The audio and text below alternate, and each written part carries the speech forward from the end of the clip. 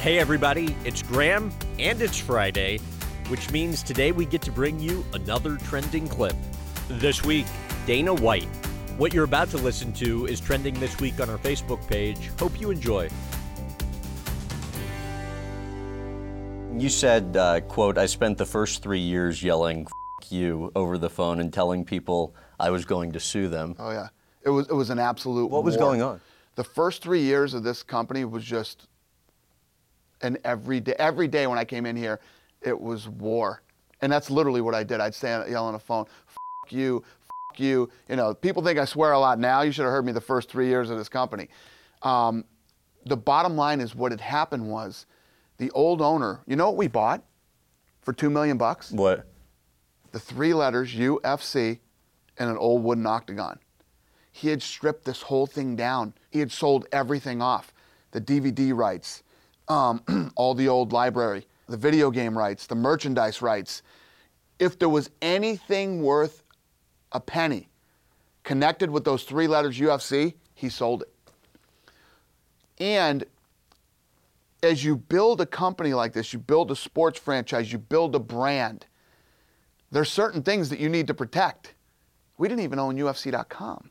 UFC.com used to be user-friendly computers. Now, the guy that owned that company, he's out there somewhere. He and I used to battle for years. Oh, for years. I'd call this guy and trying to get UFC.com and the numbers that he would come at me with. I'm sure he's pissed now. Oh, he sold it to you. Thank God we got it done before, everything really took off. But this guy, we battled for you, just stuff like that.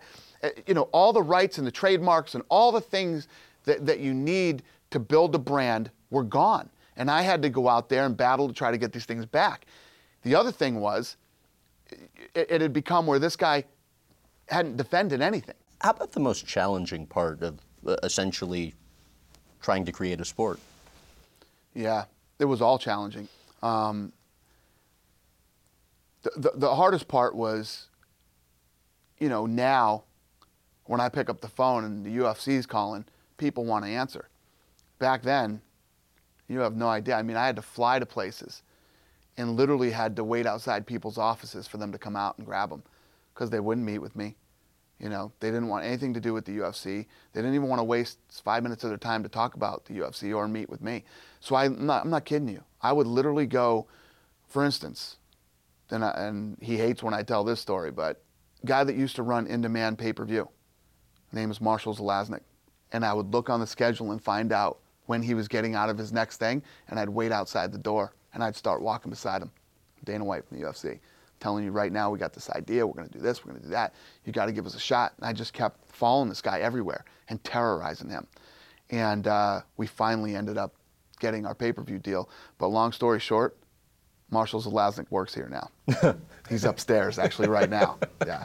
Hates that story, but it's the truth. Before you leave, here's a quick shameless plug.